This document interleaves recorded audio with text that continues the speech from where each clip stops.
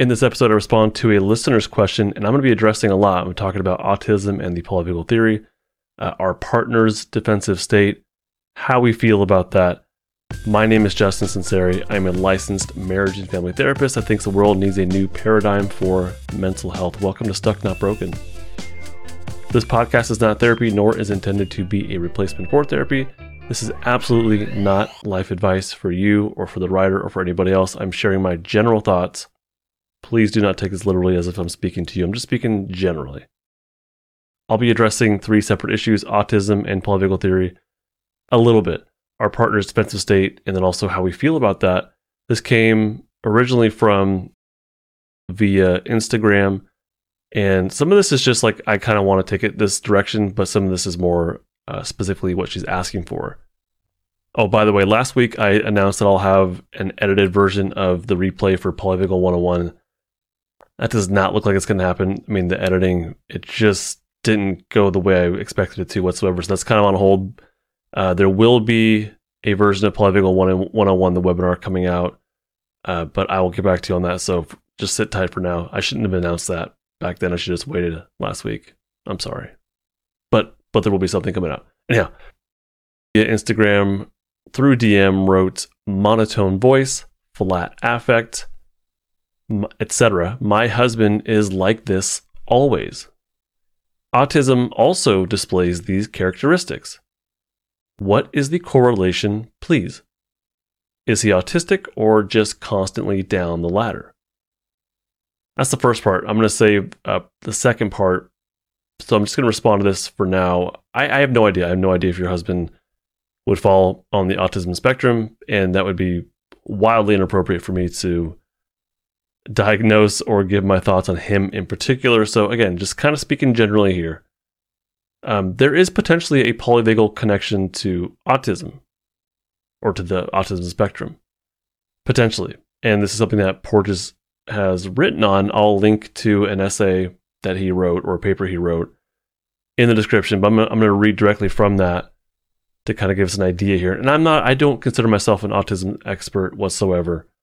I have a very light understanding of it. Like, you'd be surprised when it comes to therapy school, people often say, well, don't you learn in depth about trauma and polyvagal theory and whatnot? And the answer is no. And likewise, we get some education on the autism spectrum, but not a whole lot, in my opinion. A lot of the stuff is like what we learn after schooling, or at least my experience. Okay, so Porges has written on this, and here's a direct quote. He says, observations of the behaviors and physiologic response of autistic individuals suggest that they have great difficulties in recruiting the neural circuit that regulates the social engagement system. And so that's one part, but on top of that, he says, because the vagus is integrated into several feedback systems involving both peripheral and central structures, depression or dysregulation of the vagus might be manifested on several levels. So let me quickly interpret that as best I can here. The first part of that, he's saying that basically saying that autistic individuals potentially could have basically a difficult time accessing their ventral vagal, their safety state. That's basically what he's saying. And then the second part of what he's saying is that the vagus is connected to so many things that if there is some dysregulation via the vagus, through the vagus, then we would see dysregulation in different in different aspects of someone who's on the autism spectrum, which I'm going to go into in a little bit here. So not just social, and usually I think a lot of times we associate autism spectrum with the sociability aspect of it, but there is potentially much more. So basically, someone in a state of defense has less access to their safety state, and this is a non-spectrum individual. They have less access to their safety state. Me, you, anybody. If we're in a state of defense, if we're down our polyvagal ladder, we simply have less access to our safety state, which is potentially very similar for someone with autism, but the potential for self-regulation seems to be different. And again, I'm not an expert, but there seems to be a big difference in the potentiality for self-regulation for climbing our own ladder on our own. So someone can become in a defensive state just day to day, someone who's not on the spectrum, but they can get back up to their safety state. They can self-regulate through whatever it is, or even receive co-regulation. And it's really not a big deal. Someone who is on the autism spectrum simply has less access to their safety state, it seems like chronically. And it's not just that, so it's not just an issue of not being able to socialize. The safety state is not just for socialization and like social engagement, but that's where critical thinking happens. That's where health and growth and restoration happens. A lot of things come along with being in our ventral vagal state of safety and social engagement. It's not just about social engagement. So a lot of things come along with that. But that's the similarities, that someone in a state of defense has less access to their safety state. Similarly, someone on the autism spectrum seems like has less access to their safety state, or that's what Porges is arguing. That's the connection. But it obviously is not that simple either. So autism in particular will have other characteristics that are not necessarily part of a typical down the ladder individual. So we have to kind of differentiate what these could look like. I got this from autismspeaks.org, and I'll put a link in the description to an article called "What Are Symptoms?" or "What Are the Symptoms of Autism?" I believe. But I'll have a link in the description. So people with autism not only have the social engagement difficulties, but they also might have challenges with spoken language. And again, this is directly from that website. It says 1/3 of autistic people are nonverbal. Someone who's in a defensive state, even a stuck defensive state, that's not on the spectrum, isn't necessarily going to have issues with their ability to utilize language. Someone with autism may have repetitive body movements, for example, rocking, flapping, spinning, running back and forth. Someone on the spectrum may have repetitive motions with objects, like spinning wheels, shaking sticks, flipping levers. Somebody on the spectrum may have behaviors of staring at lights or spinning objects. They may have ritualistic behaviors, like lining up objects, repeatedly touching objects in a set order. This individual may have narrow or extreme interests in specific topics. They may have a need for unvarying routine and resistance to change. For example, the same daily schedule, meal menu, clothes, the same route to school. And they may also have sensory issues like being over or undersensitive to sensory stimuli like lights. So these are not necessarily aspects of someone who's in a stuck defensive state, or even just in a defensive state that they can self-regulate out of. For someone on the spectrum, this is kind of day in, day out, it sounds like, aspects of life. But there are similarities with someone who is in a defensive state. So things like maybe tone of voice, eye contact, socialization, emotional expression, being overwhelmed in social situations, talking over others. But with someone, I think with autism, it's not really an aggressive thing. If you're in flight fight, it's going to be more anxiety ridden or aggressive. And it's more than just like missing social cues. There's aggression to it. There's dominance. That's a part of it. So there are some similarities. Tone of voice. Someone's in a defensive state has less access to their vocal prosody, that sing-songy quality of their voice. So they might have a deeper, I would say maybe more high pitched voice. Someone who's in like a flight anxiety might have more of a high pitch. But they're going to basically have less vocal prosody. They're going to make less eye contact. They're going to have less socialization while they're in the defensive state. They're going to have less emotional expression. Their affect might even go flat for someone who's just temporarily or even stuck in a defensive state. They might be easily overwhelmed in social situations. They're really not ready to socially engage when we're, down the ladder. And they might talk over others. So that, I wouldn't say it looks like autism, but there are shared similarities with the autism spectrum, but I wouldn't say that it looks like autism. So, are there similarities? Sure. Is it necessarily the same thing as being stuck in a defensive state or even temporarily stuck that you can self-regulate out of? No, I mean, these are like worlds apart, in my opinion. Not just in my opinion. These are worlds apart. But the idea that from Dr. Porges, the explanation, the potential is that the autistic individual or someone on the spectrum They simply have less capacity to access their ventral state, or the ventral safety state, social engagement state. Those pathways are just harder to activate, harder to stay in. It's kind of what I'm gathering. I think that's the basic idea of it. So this person that's on the spectrum, they have much more difficulty with utilizing their ventral vagal safety pathways. It's kind of just less accessible. Porges's Safe and Sound protocol, the idea is to utilize sound that has more, it's like designed to be, I believe, more prosodic and to quote unquote stimulate the vagus nerve, or at least the safety pathways. It's supposed to stimulate them through sound, which is cues of safety through prosody. For any of us, will be a cue of safety, which will help us to climb our ladders. So I believe that Safe and Sound protocol, that's the basic idea, and that's been utilized, I believe, with autism, people on the autism spectrum. And from what Porges reports, there's been a lot of success there. So they have less ability to be in their ventral state. Is it completely gone? I don't know, but it seems like no. It seems like there is some potential there for that individual to have those ventral pathways active and to experience some level of social engagement and connection and safety, at least in that moment. I don't know. I couldn't tell you how long lasting that is, how permanent that is. I don't think it's a issue of a cure or anything like that. But that's the potential connection there. But they're different. They're way different. Autism versus a stuck defensive state, or even just a temporary one, is very different.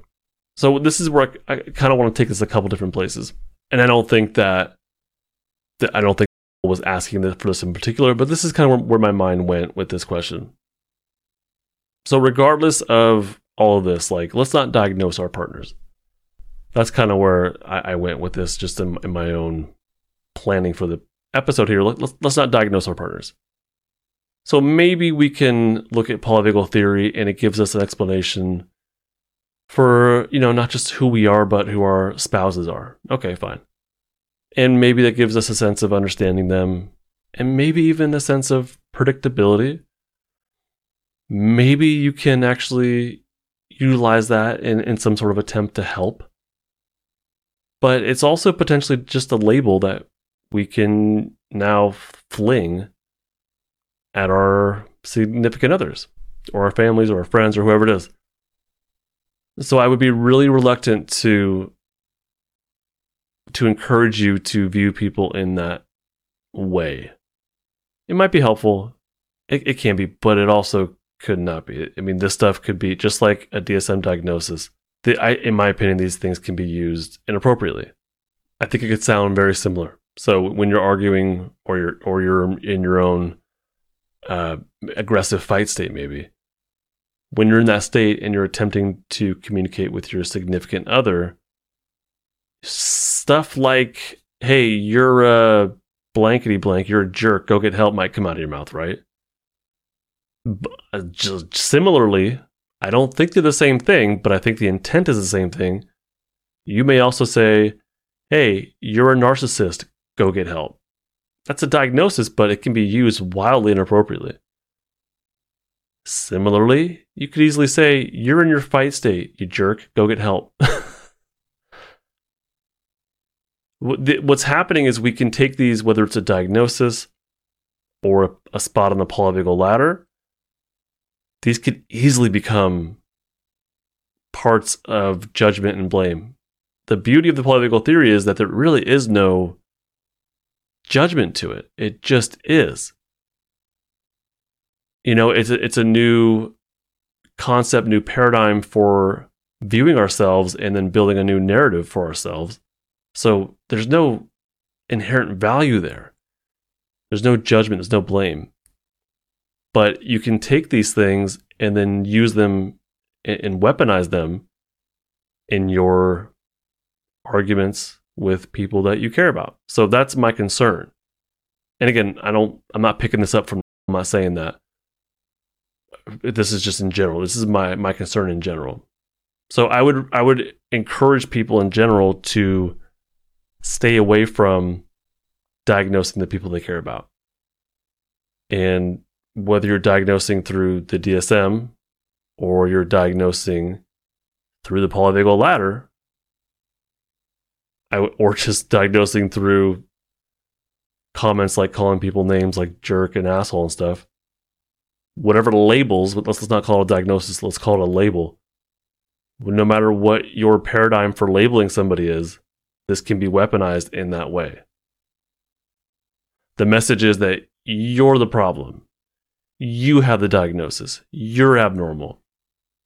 You're not treating me right. There's something wrong with you.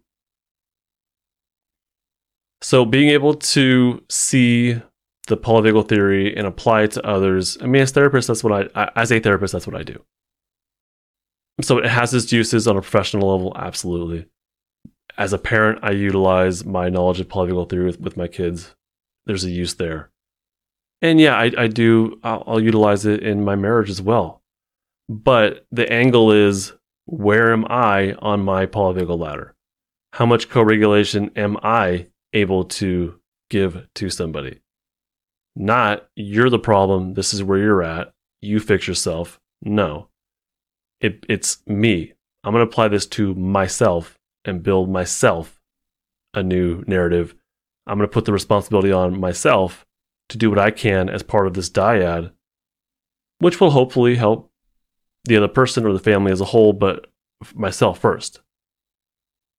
So diagnoses can be misused no matter what your paradigm for diagnosis is, and including diagnosis can be misused in the therapy space, but not in the non-therapy space. They absolutely can be flung around at each other haphazardly and very inappropriately. So that's my concern in general when it comes to stuff like this.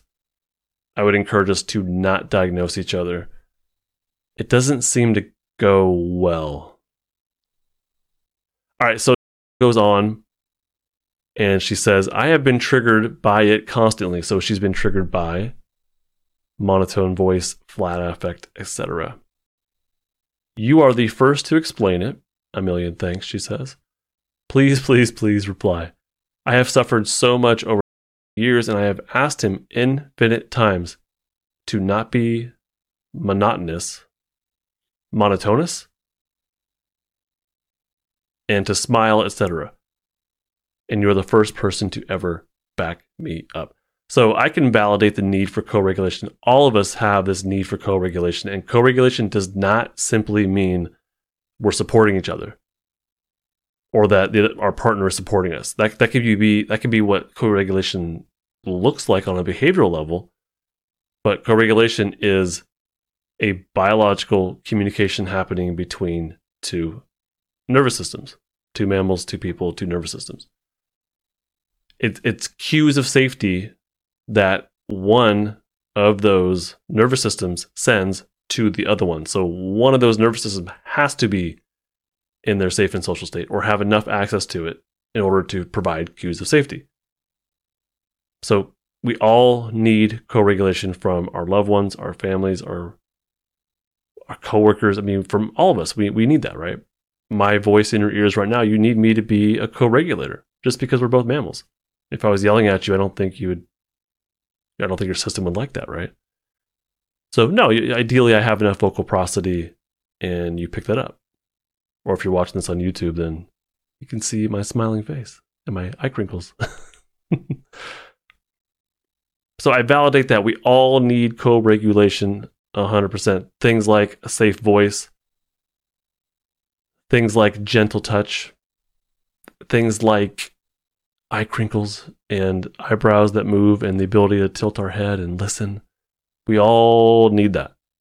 So I validate that. All of us. However, and this is where I want to take it, we are not owed it and we are not entitled to it. It's not up to other people to give us co-regulation. I would encourage it. I think it's a good idea for all of us to provide safety cues to each other, but that's not up to other people to give that to us. I don't expect that from anybody. I hope for it. It'd be nice. I would love that. I'd appreciate that, but that's out of my hands. And I don't expect anybody to throw that my way personally. I'm not owed that from you. I'm not entitled to that from you. I can hope for it. I'll throw mine to you, but that's a decision I make. Whether or not the decision I make is debatably to be in a safe and social state. Once I'm self-regulated enough, then I will send safety cues naturally. I would hope that all of us are doing that same thing, but that's out of my hands. I can't demand that from you. Even though I need it, we all do, because we're mammals. We all need it. So really, it's not up to us to demand it from others, but it is up to us to find people in our lives that are able to give it to us. I would love it if everybody in your family, everybody in your life was in their safe and social state and offering you co-regulation. I would love that for you. But that may not be the reality. Whoever you let in your life is who you let in your life at this point. I mean, especially once you're kind of aware of this, the people you allow into your life, look at that as a choice you're making. And if they're not self-regulated enough, you're allowed to say no. At least for new people coming in your life. And for the people that are there, creating those healthy boundaries is a really good idea. But to expect them to be what they are not is not fair to them, I don't think. And so again, I don't think we're entitled to it. I don't think we're owed it. It'd be nice. It'd be great. We need it, but that's out of our control. What we can control is people that we allow into our life. Co-regulation does not come from demanding it from somebody else. If you're demanding someone smile at you, or pleading or begging for them to smile at you, I don't know, whatever you receive in return, I don't know if that's a genuine smile. I don't know if that's genuine co-regulation. We can't demand co-regulation. Co-regulation is not exactly telling other people what we need. It's of course okay to tell people what we need. I need for you to, be more sensitive, be more empathetic. I need for you to understand me. So that's completely okay to express that, because that is what you need. That's true. And if you want to use words like co-regulation, that's fine. I don't know if the people in your life will get that, but for you to say, like, I need you to care. Yeah, of course you do. Yeah, I think it's 100% okay to express that. That's different than demanding it or expecting it. You can absolutely express that. And hopefully you have people in your life that are like, I care about you and I will make these changes. That doesn't mean that you say, hey, I need you to give me money, and they say, oh, I care about you and I'll do it. No, that's way different. Basically, you're saying, I need people in my life that are self-regulated enough to be safe people that I surround myself with. And hopefully you have people in your life that are invested in their own self-regulation and their own well-being. And they can, work on that. Not exactly for you, but hopefully that's a priority of theirs. So it's 100% okay to say, I need this in my life, but ultimately someone can say no. And maybe that comes from a defensive state. It doesn't matter. Like, they have the ability to choose no. We don't control the people. They do with themselves what they choose to do. And we can debate about whether it's a choice and free will and whatnot, but it at least looks like choice. And basically, they can do what they want with themselves as an organism, and it's just out of our hands. And I know this is obvious, but I don't think it hurts to remind us of that. So yeah, do we need co-regulation? Yes. Can we expect it from others? Yeah. Can we demand it? No. Can we express that what we need from others? Hell yeah. Can we allow people in our life that fulfill what we need? Yup. Can we boot out of our lives people who don't fit what we need? Yeah. Can we create healthy boundaries between ourselves and those that aren't getting booted out, but just we need some healthy boundaries? Yup. Yeah, absolutely. For sure. Ultimately, I mean, it might be hard, yeah, but yeah, we can. What I would encourage all of us to do is to be self-regulated first and then provide co-regulation. This might seem backwards because we need co-regulation in order, at least as children, in order to build the ability to self-regulate. I mean, we always need co-regulation, but as children, hopefully we got enough of that in order to build self-regulation. And some of you may not have. Like you listening may be like, I didn't get that. I'm not very well self-regulated. I need it from other people. And that's true. But that also might not happen. It may be more realistic to take ownership of your self-regulation instead of waiting for others to provide co-regulation. I don't know if you have those people in your life. What you do have is you.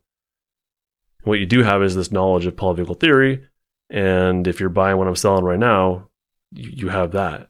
And you can say, you know what, you're right, Justin. I'm going to take ownership of my self-regulation and not expect it of others, but I will be looking for it. So I would really encourage all of us to be self-regulated first. Then you will naturally provide co-regulation to others. And what's really cool is you're going to attract people that can do the same. I find that those who are in a very dysregulated place find others who are in a very dysregulated place. Those who are fairly self-regulated will find people that are fairly self-regulated. It's just kind of like this magnet. To me, it seems like we just kind of like attracts like.